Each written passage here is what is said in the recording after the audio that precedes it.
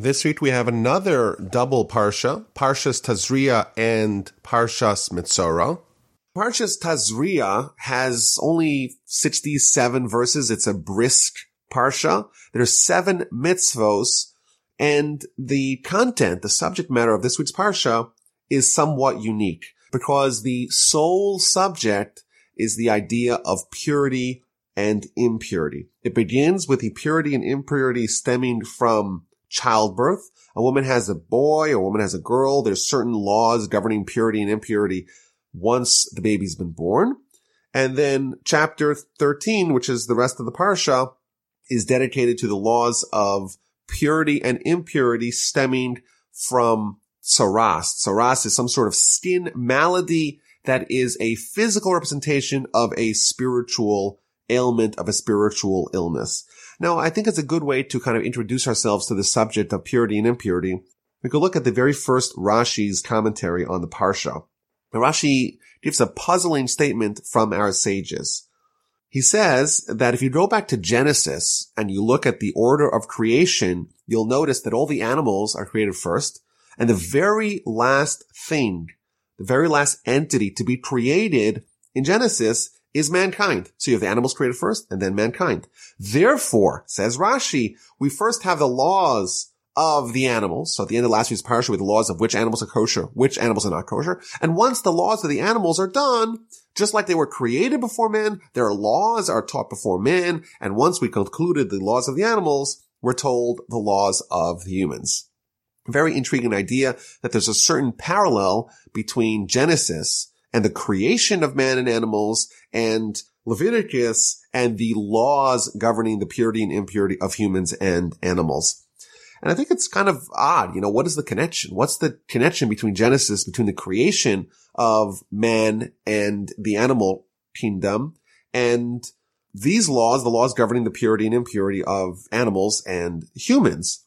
So there's an interesting statement from the Maharal, and he says that when we have Torah, we have laws governing animals, laws governing humans. That, in effect, is the completion of creation. And that's a deep point here. When we were created with imperfections. And you know what? Animals were also created with imperfections. And therefore, when we have laws governing humans and animals, these are the laws. These are the tools given to us, so to speak, to complete creation, to finish off Genesis, and to achieve what the desire of creation was, is that it should be a hybrid, so to speak. God creates, we perfect with Torah, and therefore there's a natural connection between Genesis and Leviticus, between the creation of animals and man, and between the laws of purity and impurity of animal man, which is their perfection.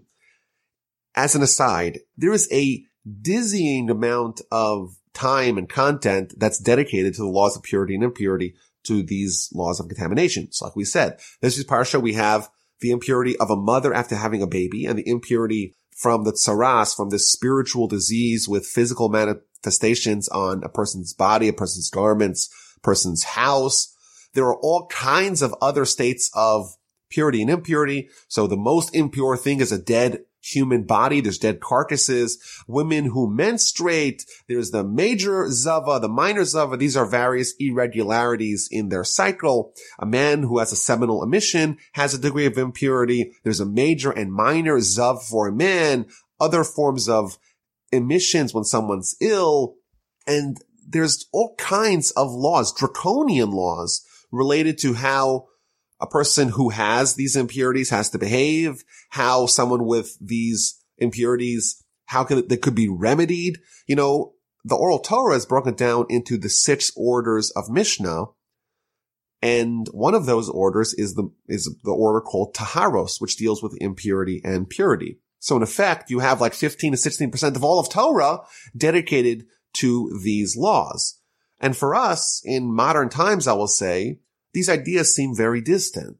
It doesn't seem really tangible or applicable. Now, there are some cases where these laws are very much applicable. So, for example, the Torah tells us that a Kohen, a priest, is not allowed to come into contact with dead people, meaning they can't visit cemeteries. And the laws governing purity and impurity are much more than just touching the dead body, but being in close proximity or even being in the same structure. So if you're in the same building as a dead body, there's this idea that this impurity permeates the entire structure, the entire edifice in which it is contained. And therefore, if you're a Kohen and you're in a building and you find out that someone died, you have to run away out of the building, escape quickly because you can't be in that same building. So, for example, this extends even further. In Jerusalem, where I used to live, there was a cemetery that was adjacent to a street, and there was a sign on the street because there was trees overhanging on both the cemetery and the street next to it. A Kohen, because of the laws of impurity governing a structure, those would preclude the Kohen from walking under the trees, even though he's not in the cemetery. But because the trees are covering both the cemetery and the street next to it, walking under the tree would be prohibited.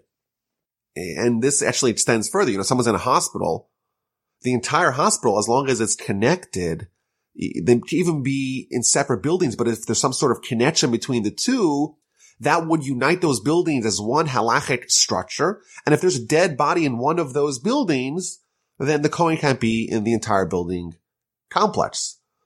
So those are some laws governing a Kohen and how they have to relate with dead bodies, with cemeteries today. This was a very big deal when the temple was extant, when the sacrifices were in existence. Everyone had to always know the state of purity that they were in, what they could touch, what they cannot touch, what they could eat, where they can go. And even today, if you walk in Israel and you go to the Kotel, you go to the Western Wall and you want to go onto Temple Mount, there's big signs saying that according to Jewish law, Jews are not allowed to go there. And the reason for that is that the temple grounds retained their purity requirements. And therefore, for someone to walk up there, you would have to be in a state of purity, that we probably cannot achieve today, because the only way to undo the purity of coming into contact with dead bodies is via the red heifer that will meet later on in the Torah. And because we don't have a red heifer, we can't become fully cleansed, and therefore we cannot come really too close to temple grounds. So these ideas are not very applicable, but there are some isolated instances where they are applicable. But I think even more broadly, on a philosophical level, the whole notion of purity and impurity seems quite foreign. We associate purity with cleanliness, with hygiene. It's maybe even hard for us to come up with good definitions about what these things even mean. And, we had last week the laws of the kosher foods, and this week with the laws of purity and impurity. These are all like spiritual ideas captured in physical things. You have the physical food. It's a piece of meat, and one piece of meat's kosher, one piece of meat's not kosher. What's the difference between the two? It's not necessarily on a physical level, a physical plane, a physical realm. It's on the spiritual realm. You have someone who has this spiritual ailment. They're perfectly healthy. They're perfectly clean. There's nothing wrong with them from our perspective, yet the Torah says they may be impure. So what's a way to understand the general principle of purity and impurity? And I think, the Parsha begins with a woman having a baby, which is a wonderful thing. It's a holy thing. You're bringing a soul into the world. Is there anything greater than having a child? Yeah, the Torah says that if she has a male, she's impure for 7 days. If she has a female, she's impure for 14 days. Why would having a baby render someone impure?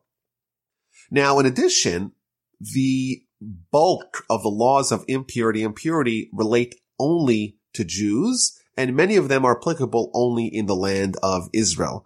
Clearly, if purity and impurity from the Torah's perspective were about cleanliness, they wouldn't only apply to us.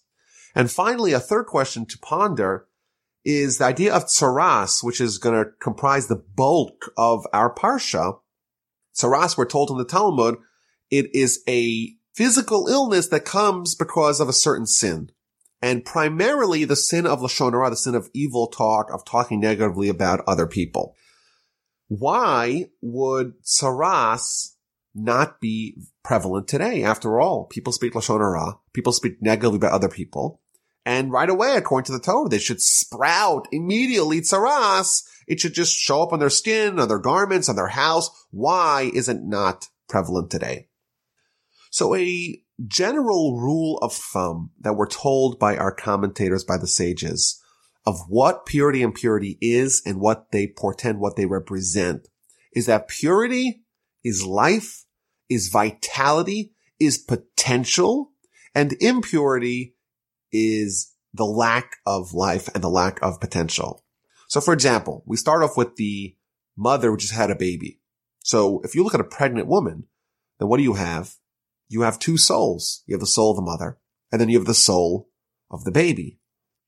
What happens when the baby's born? So it's fantastic. The baby's nothing wrong with the baby. There's nothing wrong with the mother either. But if you look at the mother just on a purely spiritual plane, if we could put on goggles that showed you just a soul, and you looked at this person, you would see how many souls? You'd see two souls, the soul of the mother, the soul of the baby.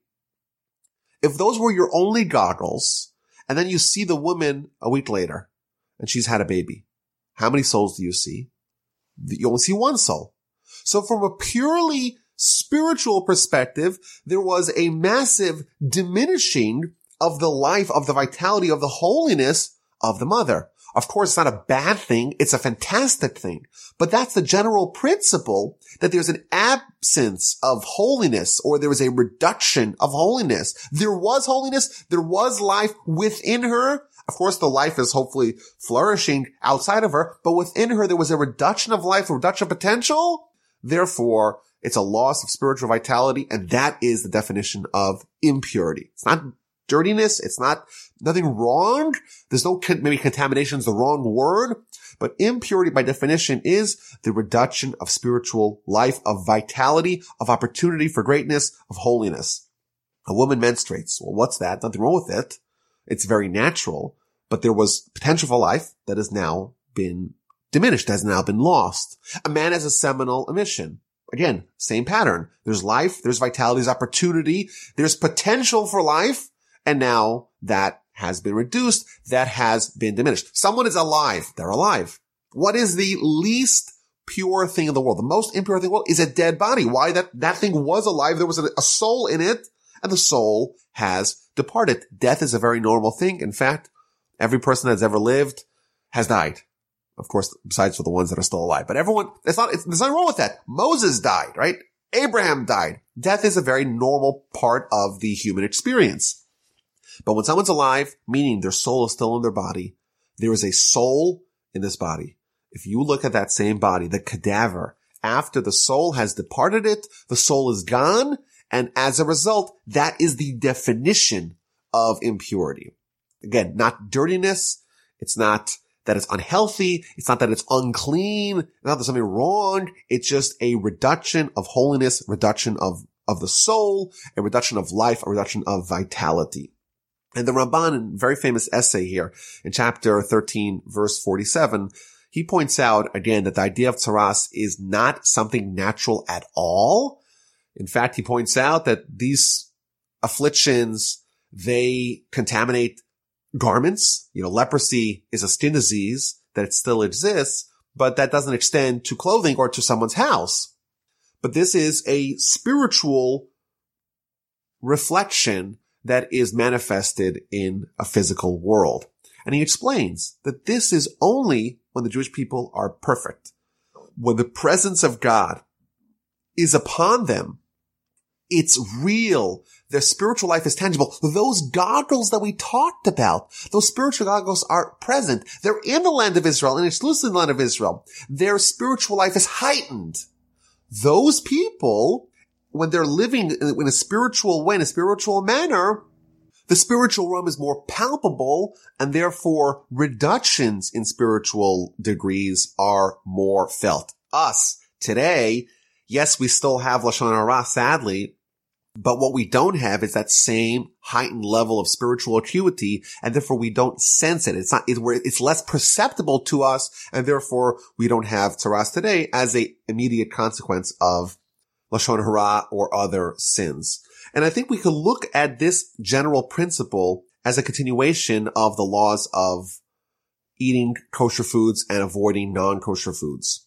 There is a certain spiritual sensitivity that we have, that we've adopted, that we've absorbed, that we have earned as a result of us being the chosen people, the kingdom of priests and holy nation, once we're at that heightened level because of our spiritual acuity, therefore we have all these additional laws. Later on in Leviticus, we're going to read about the land of Israel itself. The land of Israel is a holy land. When we say holy, we mean spiritual. Of course, it's also a physical land. You could plant and you can have agriculture and build roads and aqueducts, whatever, but it's a physical land that also has spiritual power to it. And we're told later on in Leviticus that if people sin, the land itself will expel us. It will vomit us out. And Rashi tells us that, gives us an analogy. You have a prince. The prince is used to eating the finest of foods. And then you give him something which is a little bit underdone. It's a little bit raw. They'll right away get stomach poisoning, and they'll start vomiting. Whereas if you take a peasant who's not used to the most delicate of foods, their stomach is a little bit more resolute. It's a little bit more capable of absorbing all kinds of stuff, and therefore it doesn't expel, it doesn't vomit when the food is not just so. Similarly, if we go to the other lands are not as sensitive. They're not spiritually sensitive to sin. Whereas land of Israel, it's like the stomach, it's like the gut of the prince. It's spiritually potent. And therefore, to the degree of spiritual potence is the degree of spiritual sensitivity to things that are not spiritually okay. Jewish people, we're elevated spiritually. Consequently, we have to behave at a higher level. And therefore, the foods that are wrong spiritually, so to speak, we have to avoid them because it's dangerous for us. Non-Jews, not dangerous for them. They're not as spiritually developed as we are. That's the principle that applies with kosher and non-kosher food. And that's the same idea over here, that because we have a heightened degree of holiness and spirituality, therefore we have a heightened degree of the laws of purity and impurity, the laws of our soul, the laws that are reflective of the spiritual state of our soul. Perhaps as an example, we could say, if someone is wearing a garment made of sackcloth, it's very hard to see, if there's a stain on the garment. Whereas if someone's wearing the nicest, choicest, finest linen, silk garments, the slightest imperfection, the slightest smudge, the slightest discoloration is already noticed. Again, the higher degree of purity, the more sensitivity you have to have for things that are impure. You take a diamond. It's shiny. It's beautiful. The most beautiful diamond, what do? We take a loupe and we magnify them. And we examine them very, very, very critically to see if there's any slight blemishes, any slight imperfections. So in effect, the laws of purity and impurity are a reflection and a consequence of being holy, of being special, of being more spiritually developed. The Rambam tells us, Maimonides tells us in chapter 5 of the Laws of the Foundations of Torah, that there's a concept called Chil Hashem, which means desecration of God's name. And he gives us the laws governing desecration of God's name in general. And then he adds that every person, they have to behave in the degree that is commensurate to their spiritual stature. As someone upgrades other areas of life, they have to upgrade everything else in tandem. If you're someone who is spiritually advanced, you have to live above and beyond the letter of the law, above and beyond the standard practice. You have to behave in a scintillatingly pure and moral fashion. Similar idea that we see over here. The holiness that we inherently have is manifested in these very delicate laws governing the purity and impurity, the minute changes of the spiritual state of our soul. Let's go back to our introductory Rashi. Rashi tells us that there's a connection between Genesis, creation of animals and man, and the laws of purity and impurity of animals and man. I think now we understand the connection quite deeply. Man was created last. If you look at all those reasons, the 4 reasons that we mentioned from the Talmud, all those 4 reasons are reflections of man's superiority over animals. We are more special. We are the guests of honor, so to speak, in God's world. We're the ones who do mitzvos. We're the ones, of course, who have the challenges, because we could also go the other way. We could also reject God. But that too is a reflection of the fact that we are created in the image of God, that we have free will, free choice. Therefore, it makes a lot of sense that as a reflection of our specialness, as a reflection of the fact that we are elevated, we have these very draconian laws of purity because they are governing only someone who is special, only someone who is living in a very heightened state of spirituality. So that's a long way to introduce the idea of purity and impurity that is the dominant theme of our Parsha.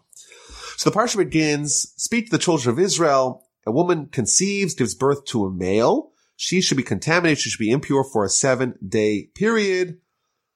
And then on the 8th day, we read in verse number 3, the flesh of his foreskin shall be circumcised. So it begins with the birth of a male and a female, but it interjects with the laws of circumcision. The woman is impure for 7 days, and on the 8th day, the child is circumcised. What is the connection between the 7th day of impurity and the 8th day upon which the child is circumcised? The Talmud tells us in the book of Nida, page 31, why did the Torah declare that a child is circumcised on day 8?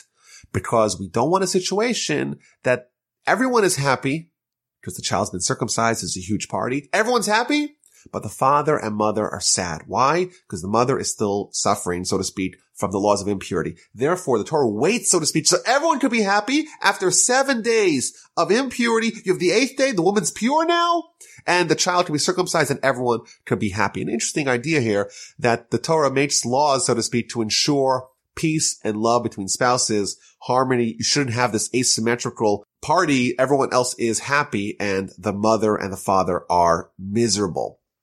Now, the Talmud tells us another law here that the verse says on the 8th day, the child should be circumcised. What if the 8th day is Shabbos? We know that there's many prohibitions that we're not allowed to do on Shabbos, and one of them is to take a knife and to cut flesh.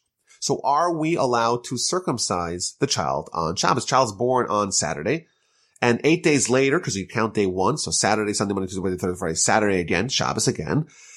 8 days later, it's Shabbos again. Could the child be circumcised, or must you wait till the following day? So here, this verse tells us, Ubayom Hashmini, on the 8th day, irrespective of what that day of the week is, the child is circumcised. So I, myself, was born on a Friday night after nightfall, meaning halachically it's on Saturday, and I was indeed circumcised on Saturday. Or so I was told, but I believe my parents. I assume that's true.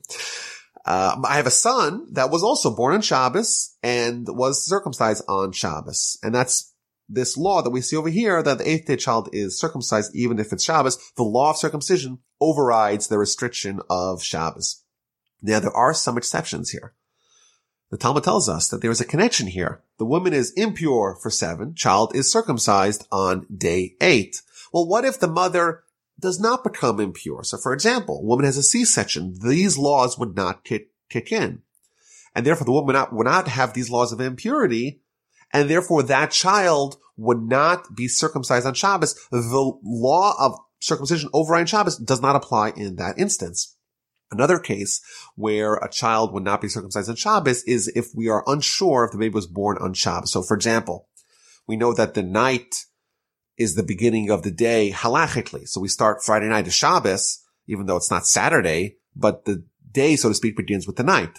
But there's this in-between period, a twilight period between Friday and Saturday, and we're not sure, is it Friday or is it Saturday halachically? If a child is born during those 72 minutes where we're not sure, is it halachically Friday or halachically Saturday, we have a little bit of a dilemma. You can't circumcise the child on Friday because maybe the child was actually born on Saturday, and therefore Friday will be day 7. You can't circumcise before day 8. You can't circumcise on Shabbos because only circumcision of the 8th day overrides Shabbos. Maybe the child was born really on Friday, and therefore Shabbos, the following Shabbos, is day 9, and circumcision of day 9 does not override Shabbos. So a child born in that twilight zone between Friday and Saturday, between Friday and Shabbos, is indeed circumcised on Sunday. It's not day 8 for sure. It's a question if it's day 9 or day 10, but that is the only solution to such a dilemma. Now, the Midrash, on its commentary here in this verse, brings an amazing story between Rabbi Akiva and Turnus Rufus, who was one of the governors of the land of Judah after the destruction of the temple. And he used to have these debates with Rabbi Akiva, and there's several of those debates that are recorded in the Talmud and in various Talmudic literature.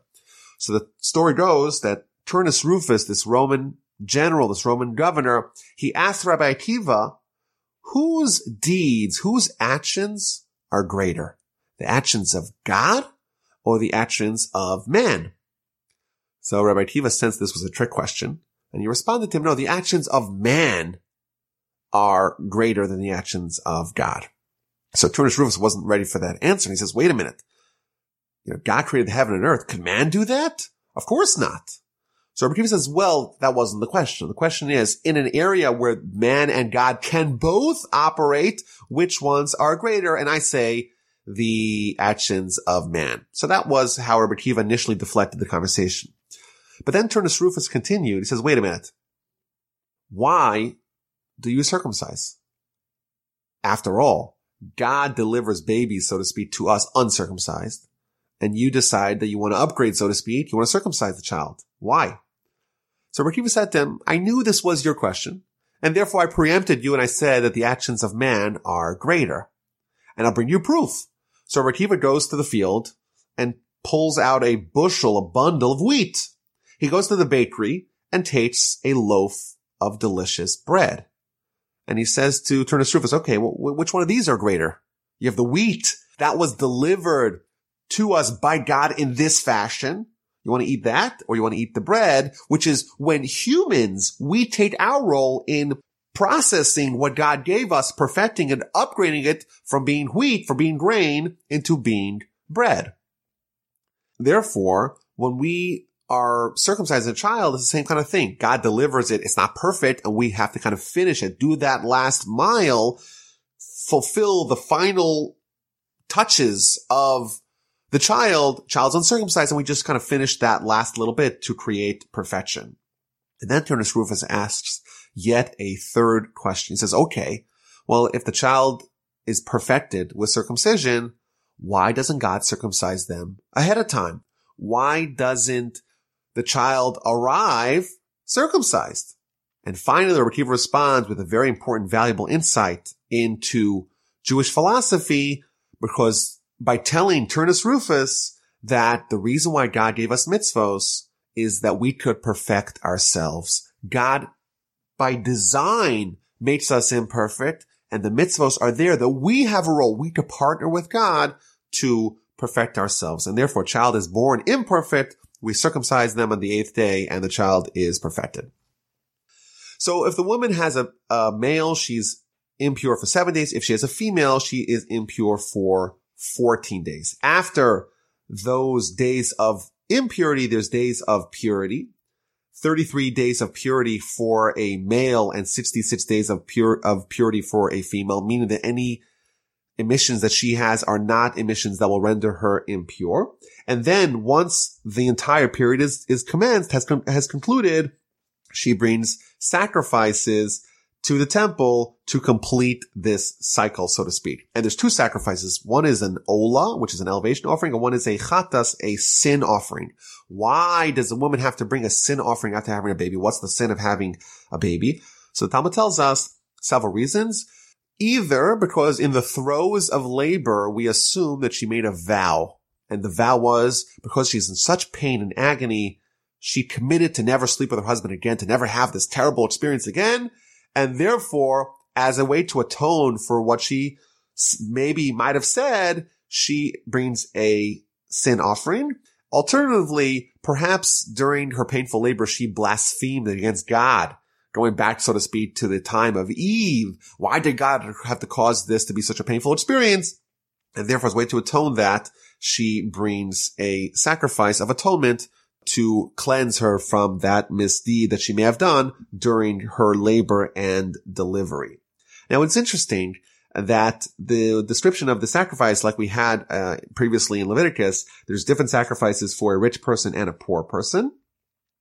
Upon the completion of the days of her purity, she brings an elevation offering, a young dove or a turtle dove for a sin offering. So there's a sheep for an elevation offering and a young dove or turtle dove for a sin offering.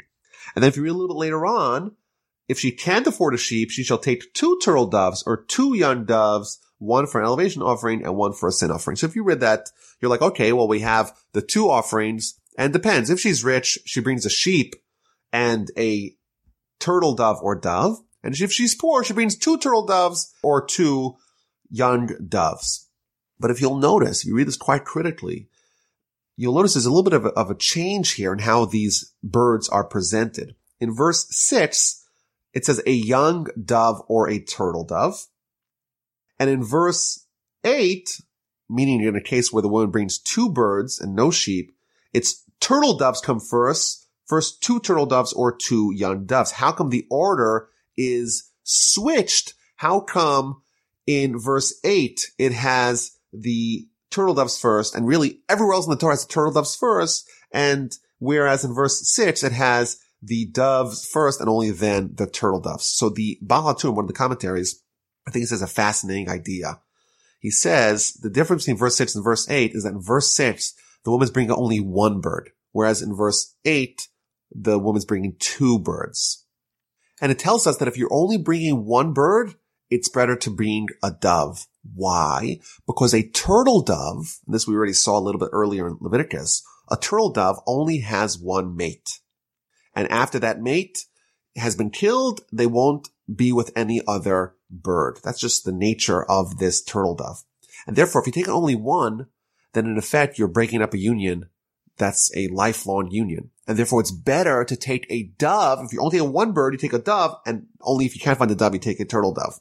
It's just an amazing idea of the sensitivity that we're shown over here, that we don't want to disrupt even the animals from having a wonderful experience, how sensitive we have to be to not cause pain to animals. And therefore, every other place in the Torah, we're told turtle doves, then doves. But when you're only taking 1 bird, it's better to take a dove and only then a turtle dove, because if you take a turtle dove, then you're going to upend and disrupt some sort of turtle dove union forever. Just an amazing little anecdote here, a little tidbit that we see in the commentaries.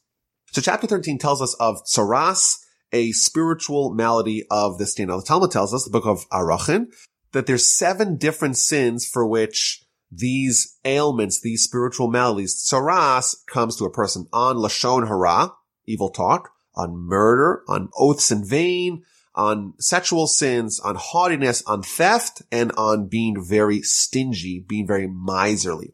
And these ailments afflict the body, the clothing, and the house. Our Parsha is going to deal with the afflictions of the body and the clothing, and next week's Parsha, Parshas Metzora, is going to cover the laws governing tsaras on the house. And this is primarily for Lashon Hara according to the commentary. So for example, there's a verse in Deuteronomy that tells, we know the story of Miriam. Miriam was the sister of Moshe, Moses and Aaron, and she spoke negatively about Moses. And there's a verse that tells us that we should remember what God did to Miriam when we left Egypt, that God struck her with tsaras, with this ailment, because she spoke negatively about Moses. In fact, it's a mitzvah in the Torah, says the Ramban in his commentary. It's a mitzvah in the Torah for us to remember the immediate effects that someone speaking Lashon Hara has, at least in the time where the Jewish people are on that spiritual level, that right away there will be a visible spiritual blemish, as was present with Miriam. For us, sin has no tangible manifestation on our lives. And the reason why, it's because our soul is a little bit removed from us. You know, our body is okay with sin. In fact, it's even desirous of sin. For us, mitzvos, the activities desired by our soul, may feel awkward, a little bit out of place. The more spiritual we get, the more we begin to feel what our soul feels, and the more it affects us in a tangible and real, palpable way. You know, sin is as painful to our soul as injuries are to our body. Without mitzvos, our soul is hungry like our body is hungry without food. And when the Jewish people are in that state, we're close to spiritual perfection. Therefore, the spiritual deficiencies are immediately manifest. And that's the laws of tsaras. When someone does a sin, either one of those 7 sins, but primarily the sin of Lashon Hara, it's going to be immediately reflected in a sprouting of tsaras on their body, on their person, or on their garments, or on their home. And what happens? So we're given initially an introduction. The first several verses of the chapter give us an introduction, and then we go into detail of the various different types of tsaras and how they are addressed, how they're evaluated, and how they are maybe remediated, as we covered in Parshas Metzora. So the first thing we see is that when someone has a tsaras, a skin affliction, they have to bring it to the Kohen. Only the Kohen, only the priest can render a ruling. It will become a tsaras affliction on the skin of his flesh. He shall be brought to Aaron the Kohen, or to one of his sons of the Kohanim. So this is a verse that tells us that the only person that can render a ruling, the only doctor of tsaras, is Aaron and Aaron's children. Now it is interesting. It doesn't mention a generic Kohen. It specifically talks about Aaron and Aaron's children. And why? The question is why? Why can't I just say the Kohen, bring it to the Kohen? Why does it have to say Aaron or Aaron's children? Why does it have to right away go to the most impressive of all the priests, Aaron? And I think the answer is that, someone gets tsaras. In effect, it's a direct message from God. You did a blunder. You did a sin. And you need to be encouraged to mend your ways and to repent. But you know what's not pleasant to hear? It's not pleasant to hear this kind of criticism. No one wants to hear what they did wrong. No one wants to have their sins listed to them. It's a very difficult thing to absorb. Says the Torah. You go to Aaron. What was Aaron's outstanding quality?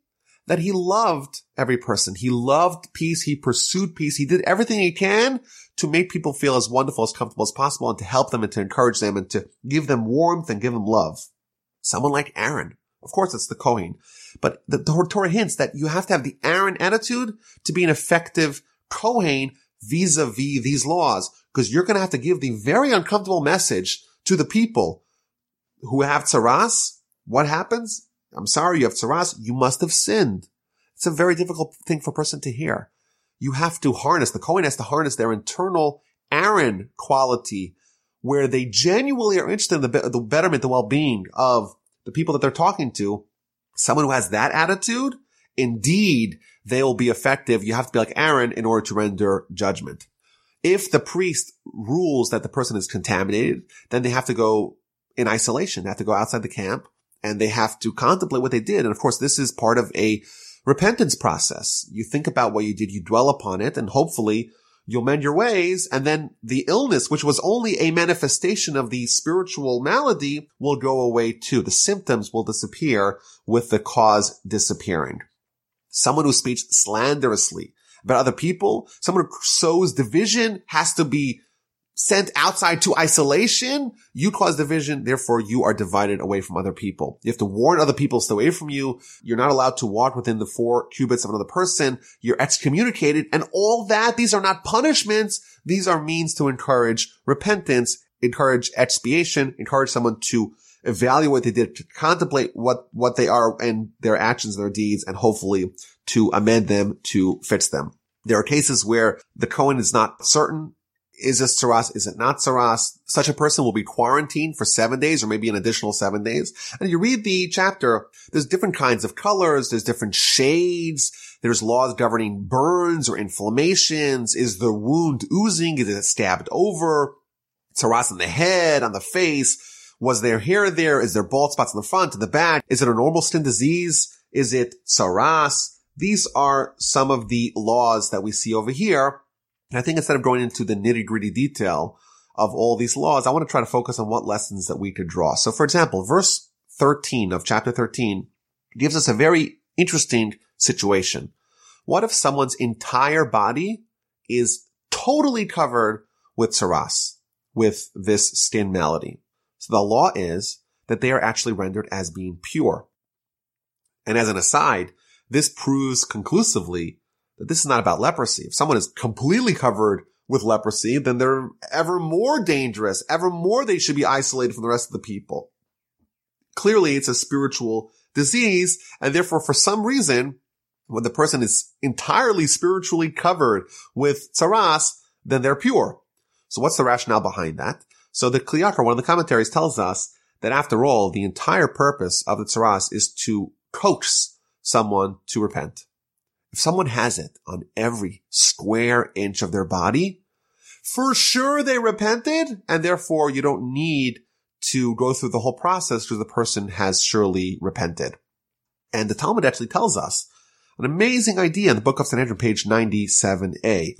It says that Messiah will come in one of two different ways. Either a generation that's entirely righteous or a generation that's entirely wicked. And it proves it from this verse. What does it mean that if the generation is entirely wicked, that Messiah will come? That generation is obviously wicked. So why would Messiah come to such a people? Says the Talmud, quotes our verse, if everything is impure, if the entirety of his skin has been covered in white, then such a person is indeed pure. And therefore, if the entire generation has been covered in impurity, then Messiah will come. And my grandfather explained the idea behind this is that for impurity to reign, you have to have a little bit of purity. If there's not a scintilla of purity, if there's nothing good, then the bad cannot flourish. And this is an interesting idea that when society devolves and devolves and devolves and devolves to such a degree that there's nothing good left, then it implodes upon itself. It has nothing to give it life, has no truth that it could grasp upon, and therefore the whole thing ceases to exist, and the evil disappears, and all you have left is good. An amazing insight that we see here in the idea of purity and impurity. There has to be a little bit of purity in the impurity for the impurity to have vitality and continuity.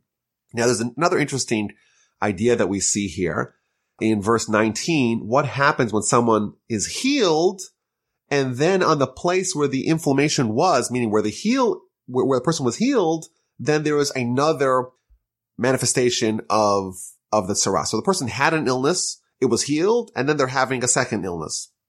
Maybe the idea behind this is, someone has an illness and they get healed. Their job is to focus, what did I do wrong to get this bruise, to get this ailment, and how do I make sure it doesn't happen again? And therefore, if someone has an illness, and specifically in that same place, a second illness sprouts, the lesson that they forgot was to do a post-illness reckoning. They forgot to examine their deeds afterwards, and therefore they're reminded again, don't forget about this, because you may have the same problem if you don't address the underlying cause of that problem. There's another interesting law here in chapter 13, and that's the bohak, which is certain white spots on the skin that are not impure. They do not render the person as a Metzora, someone who has tzaras. Yet, we're told in verse 38, that the person needs to show it to the Kohen, and the Kohen will declare that he is pure. Now, the question is, if the person is pure, then why would you need to show it to the Kohen?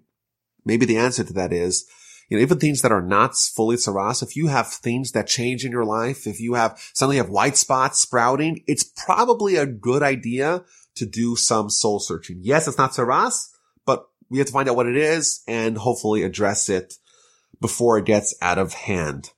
So we're given all these laws governing how someone is rendered into a Metzora, into someone who has tzaras, and then in verse 45 and 46, we're told what has to happen to them. And the person with tzaras in whom there is an affliction, his garments shall be rent. You've got to cut your garments. His hair shall be unshorn, no haircuts. He shall cloak himself up to his lips. He shall call out, contaminate to warn everyone that he's contaminated. All the days of his affliction are upon him. He shall remain contaminated. He is contaminated. He shall dwell in isolation. His dwelling shall be outside the camp. Again, this is all means to help him recognize what he did, recognize what brought him to that, and hopefully fix it, so that way he'll solve his problem, and eventually the manifestation will go away as well. There's an interesting Ibn Ezra here, comment on this idea in this verse, that the laws governing a Metzora, someone as tzaras, are very similar to the laws governing someone who is a Avel, who is a mourner. And he tells us that the reason why someone who has tzaras has to mourn, they're not mourning on The symptom, they have to mourn on the activities that brought them the symptoms. And I think maybe this is a powerful idea. When something bad happens to us, we're sad. What the Ibn Ezra would tell us is that we have to be sad not because of the consequence of our action, not because of what happened to us, but because of what actually caused that, and using that attitude of thinking, what did I do wrong to deserve this? That will hopefully lead us to fix that and to rectify it and solve the cause of the symptoms and not just dwell and ruminate on the symptoms itself.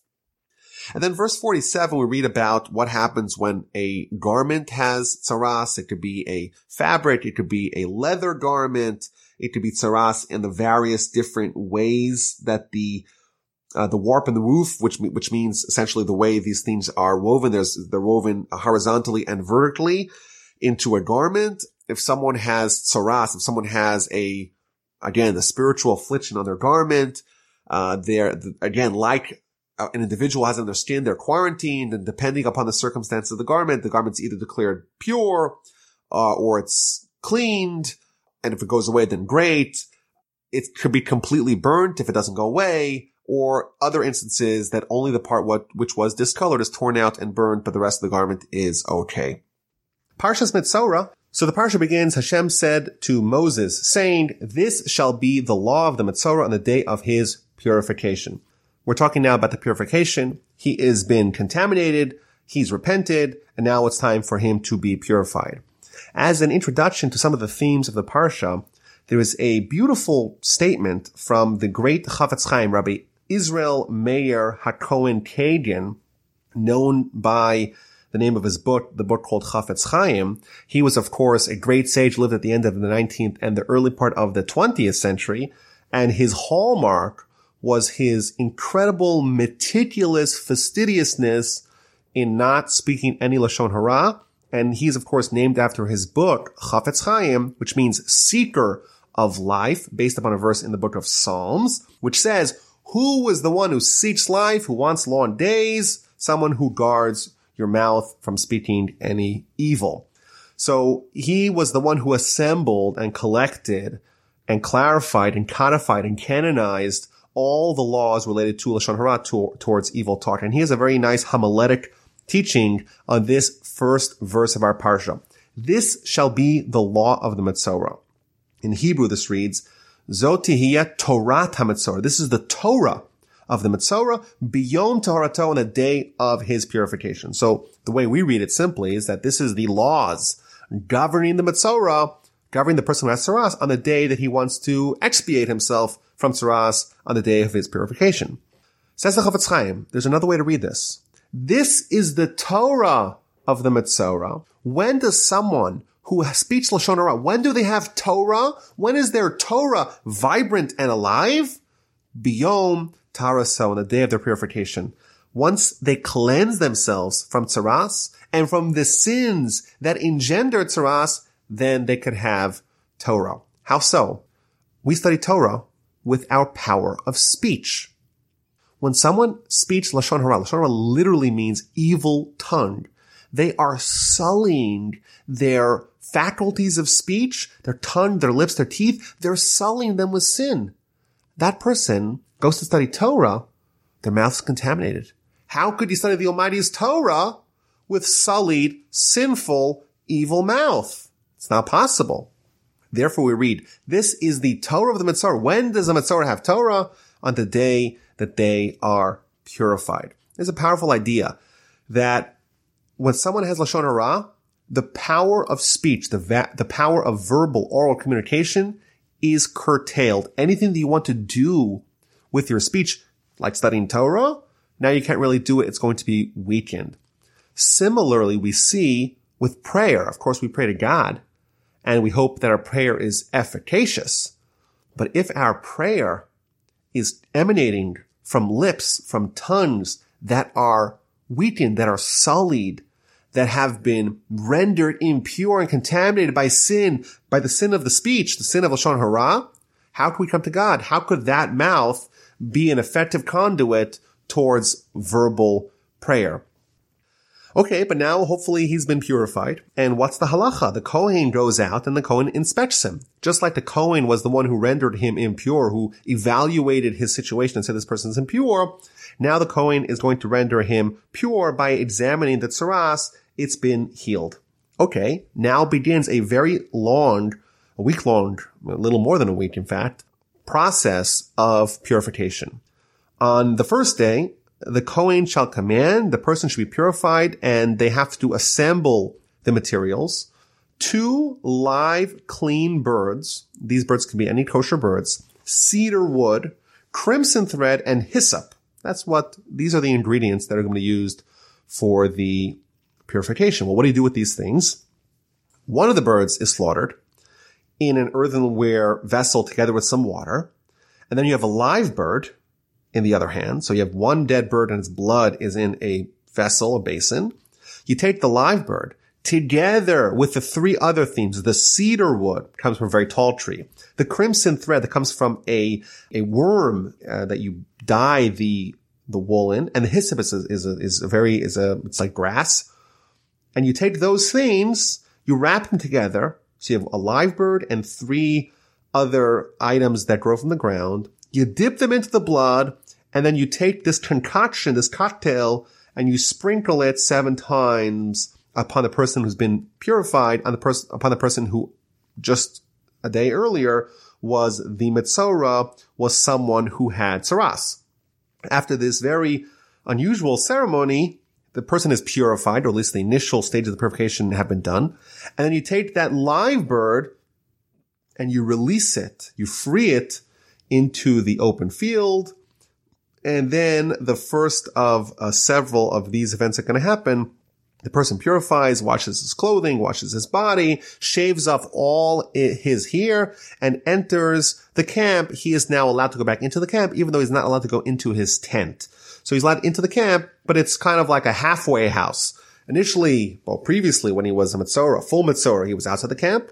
Now, the first day after his purification, he's allowed to go into the camp, but is still not allowed to go into his tent and is still not allowed to engage in any marital intercourse for the duration of his 7 days of purification.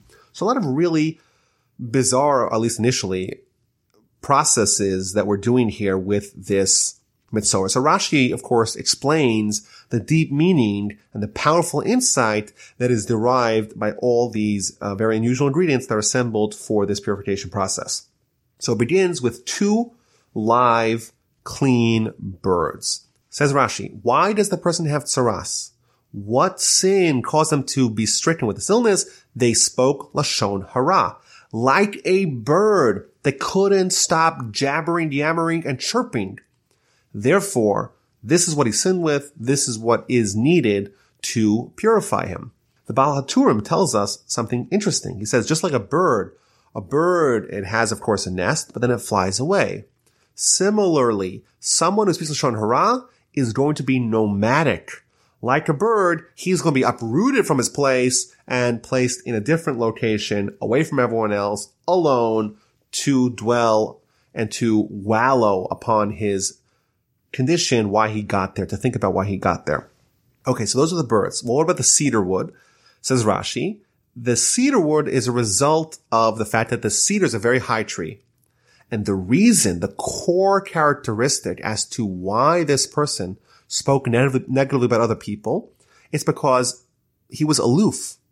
He was above everyone. He was haughty. He was arrogant. He had hubris. He was tall and mighty like the cedar tree. And consequently, he looked down at everyone else. He denigrated them. He viewed them as being inferior to him. And that's why this sin sprung upon him. And that's why the result, the tzaras, cleaved to him. Now, it's interesting. The splotches of tzaras, the color that we saw last week, it's a white color. And the obvious question is, in Jewish literature, white is always associated with purity. In fact, on Yom Kippur, we wear white and we try to atone like white. And then the verse tells us that if our sins are red, well, God will whiten them. Why is the symbol of impurity, of contamination, why is that white too? Maybe this is the answer. Someone who speaks negatively about other people, they view themselves as being just, themselves as being righteous. They are white. And in fact, this may be in fact an area in which they are white. They are, so to speak, better than the person that they are denigrating. But even if you're better than someone, it doesn't mean you speak negatively about them. So yes, you are better, but you know what? That whiteness, that purification, that righteousness that you have, if you express it in the wrong way, in a Lashon Hara fashion, it's going to sprout up as white splotches and render you impure. So those are the first two ingredients. The next ingredients are crimson thread and hyssop. These are very low things, either low like a worm or low like this grass. And therefore, the lesson that the person who is the Metzora is supposed to deduce is that they have to lower themselves. They have to humble themselves. That is a way for them to repent and to atone for the deeds that brought them to this point. Now, why are they sprayed 7 times? The Baal HaTurim says that's a reference to the 7 sins for which a person could get saras. And finally, why is 1 bird slaughtered and 1 bird sent away? So this is also an indication, also a lesson for the Metzora, that just as the 1 bird that was slaughtered is not coming back, so too your saras is not coming back. However, a 2nd bird is sent away. And that's a reference that if the person goes back to his sinful ways, just like that bird is still alive, so too the potential for him to have saras is still alive. He could still get it. A second reason why the 2nd bird is released is to show that when someone speaks Lashon Hara, someone speaks bad talk, just like it's very hard to recage a released bird, it's very hard to catch, so to speak, to undo, to reverse the damage that was done with Lashon Hara. So the person has been atoned for, at least the initial stages. Now it is 7 days they spend inside the camp in that halfway house. And verse 9 we read, on the 7th day he shall shave off all his hair, his head, his beard, his eyebrows, and all of his hair again, we read, so not only to say all of his hair, it gives us specifics, his head, his beard, and his eyebrows. So Rashi tells us that's a reference, only the visual parts, the parts that are visualized to the naked eye. In addition, he immerses his clothing, he washes his clothing, immerses his flesh in water, and then the next stage of his purification, he becomes pure. Why does it mention specifically the head, the hair on the head, the hair on the beard, and the hair on the eyebrows? So perhaps this symbolizes the 3 areas in which the sin of Lashon Hara is most pronounced. Someone's head, that's where they feel their haughtiness, their aloofness, shave that hair. Someone's beard after all, surrounds the mouth. The mouth, of course, is the vehicle for the speech of slander and gossip.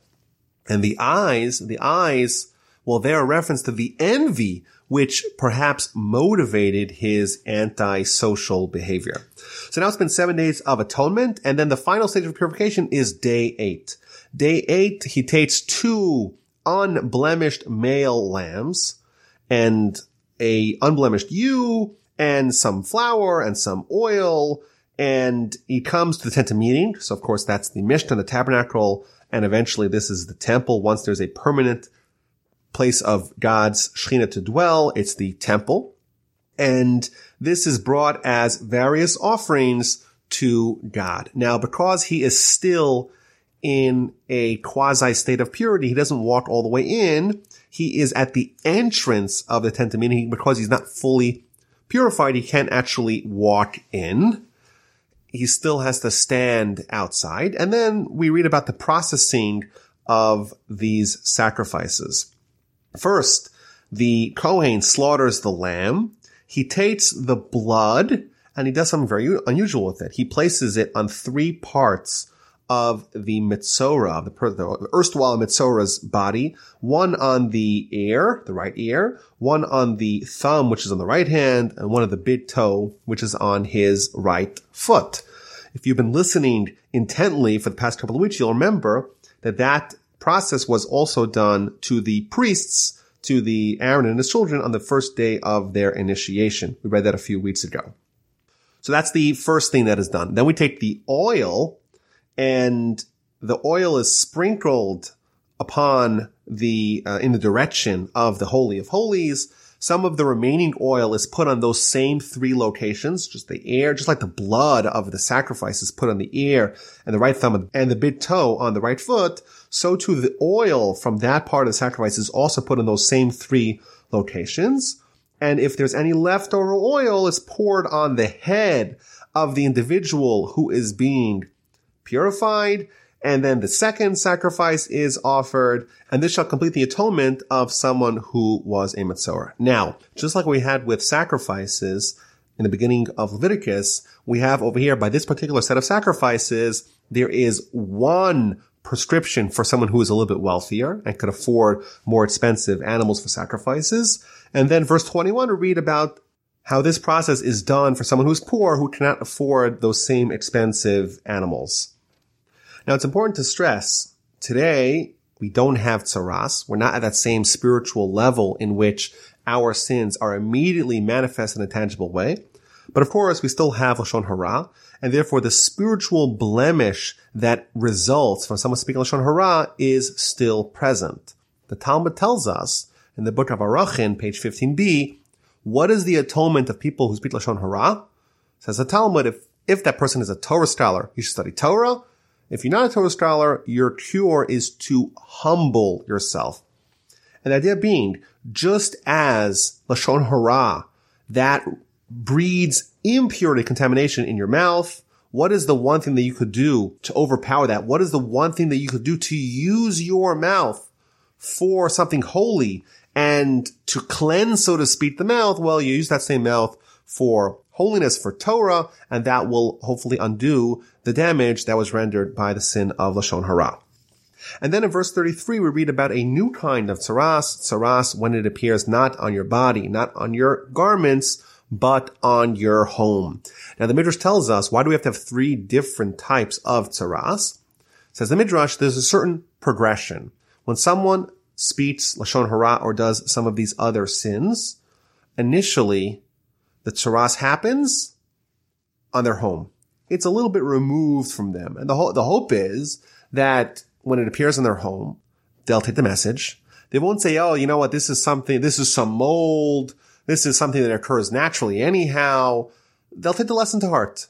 They'll absorb the teaching. They'll apply it to themselves. They'll fix what it is that was broken, and the tzaras will go away and they'll be better off. If the person does not fix it initially, well, then they'll get a little closer. It's not in their home.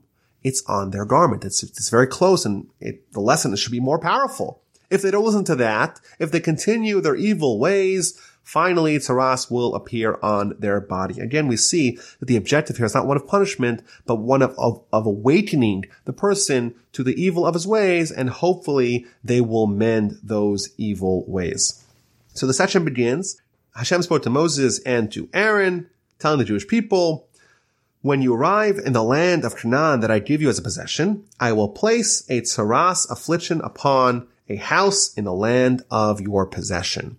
So there's a certain preamble over here. When you arrive in the land of Canaan, then you have tzaras affliction upon the house. So the simple understanding is that these laws, the laws of tzaras on the home, they're applicable only after the Jewish people conquer the entire land of Israel. Whereas the other tzaras on the garment and on your body, that is already present before the conquest of Canaan, before the Jewish people settle into the land of Canaan. That's the simple understanding. You look at Rashi. Rashi says something very novel, and initially it sounds a little bit unusual. It says Rashi, this is a tiding that when the Jewish people enter the land of Israel, they will have tzaras in their home. Why? There's a very good reason for this. Because the Amorites, these are the people that lived there prior, they heard about the Jewish people and they were terrified of the Jewish people. And for 40 years, for the duration of Jewish people's tenure in the wilderness, these Amorites were hiding all their valuables, all their gold behind their walls. They would scare the Jewish people. The Jewish people come. We want to make sure that our valuables are protected. They hid them behind the walls. Jewish people move into the homes previously inhabited by these Amorites. And what happens? A affliction of tsaras appears in the wall. Part of the laws are that you have to dismantle the home, or at least take away some of those bricks that were afflicted. So it's almost like the Almighty is going to pinpoint exactly where the gold is, and he's going to make this magical tsaras affliction on the walls of the home. Eventually, the Jewish people will have to dismantle at least that section, and you know what? They'll discover the hidden riches. And there's a very interesting idea here. There's maybe a few ways to go with this. But one of the ideas here is that sometimes the Almighty wants to make us wealthy, but perhaps there's good ways to do it and bad ways to do it. It's possible that this individual, he was going to become wealthy regardless of what happened. But because he may have had some sins, the Almighty says, okay, I'm going to make him wealthy in this fashion where he's going to be simultaneously rewarded because he's supposed to have wealth for whatever reason, but he's also going to be reminded that you need to repent from your ways, and he's given the tsaras, and you kill two birds with one stone because his wealth is achieved and his punishment, or at least his reminder, is also achieved in this same fashion. But it's possible if the person was not a sinner, they would have still gotten the wealth, but they would have gotten it in a more pleasant way, in a way that did not have with it the shame, the degradation of having your home afflicted with tsaras. So that's an interesting introduction that we see here from Rashi, that tsaras on the home is not necessarily an entirely bad omen. It could portend to something very valuable. There could be some hidden gold and valuables behind the wall that was afflicted with tsaras. So that's the introduction here. So what happens? Someone who has this sign on their home, they come and they tell the Kohen, something like an affliction has appeared to me in the house. So the diagnosis is one that is presented kind of hesitatingly. Something like an affliction. He comes to the Kohen. Of course, the Kohen has to oversee it, but doesn't tell him an affliction appeared. He says something that kind of looks like an affliction has appeared on the walls of my home. Says Rashi, why does he say in that kind of hesitating tone, even if someone is supremely knowledgeable, he's a great scholar, and he knows to differentiate between a real sign of tsaras and a fake one, he still should have the humility to not render a final ruling and say, an affliction appears. Say, no, it seems like it's an affliction. It appears like it. I'm not so sure. And the Talmud tells us that a person should always train themselves to say, I don't know. It's a good thing to train yourself. Maybe that's the idea over here, that even though someone may be a Torah scholar, when they present their findings, when they present their evidence to the Kohen, they should say it in somewhat of an uncertain fashion. In fact, as rabbis, we are trained that whenever there's a matter of a judgment call, we should avoid saying it's not good, it's problematic. Don't necessarily render a ruling. Why? So of course there's the humility component that we just spoke about a second ago. There's a second component, and that is that once a ruling is rendered with finality, with definitiveness, it cannot be undone willy-nilly. And therefore, if you have a rabbi who's presented a halachic query, and you can maybe see it go both ways, but you're kind of leaning that it's not good, you say, it doesn't appear to me good, I cannot permit it, but maybe you'll find some other rabbi who can. And that's maybe another idea over here, that unless you're the Kohen, unless you're the final authority on this issue, don't say anything definitive, because once you say something definitive, it might be halachically difficult to reverse that, to undo that. So the Kohen arrives at the home, and before he arrives, everything in the house is brought outside of the house. Why? Because if the Kohen is in the house, and the house is full of furniture and full of all kinds of stuff, and the Kohen says, well, this is impure, this is actually tsaras, this home has been afflicted with this contamination, everything that is inside the house has now suffered and is now considered impure. And therefore, before the Kohen comes, before he renders a ruling, everything is taken outside the house, so they should not be contaminated by the ruling if it is indeed a ruling that it's impure. So if you think about that, this adds another wrinkle to this process, because now it's not just a question of, is my house okay or not? It's a question of all the neighbors now see all my furniture piled outside in the front yard. And that, of course, adds a degree of pain. And maybe that is linked to all the other emotions that the Metzora is supposed to have. The component of shame, of being divided from his folk, from his neighbors, that is maybe by design. Everyone kind of sees that there's something wrong in this home. So the Kohen does not render a final ruling. He sees in the walls, in the plaster, he sees various colors, greens, reds. He leaves the house and he quarantines the house for a 7-day period. After 7 days, the Kohen returns and re-examines the affliction, re-examines the splotches on the wall. If they spread, then indeed the house has been contaminated, and those stones upon which there is these afflictions, they have to be removed and they have to be deposited outside the city in a contaminated place. These stones are forever unusable. The entire surrounding stones and plaster has to be scraped away and again deposited outside the city in a contaminated place.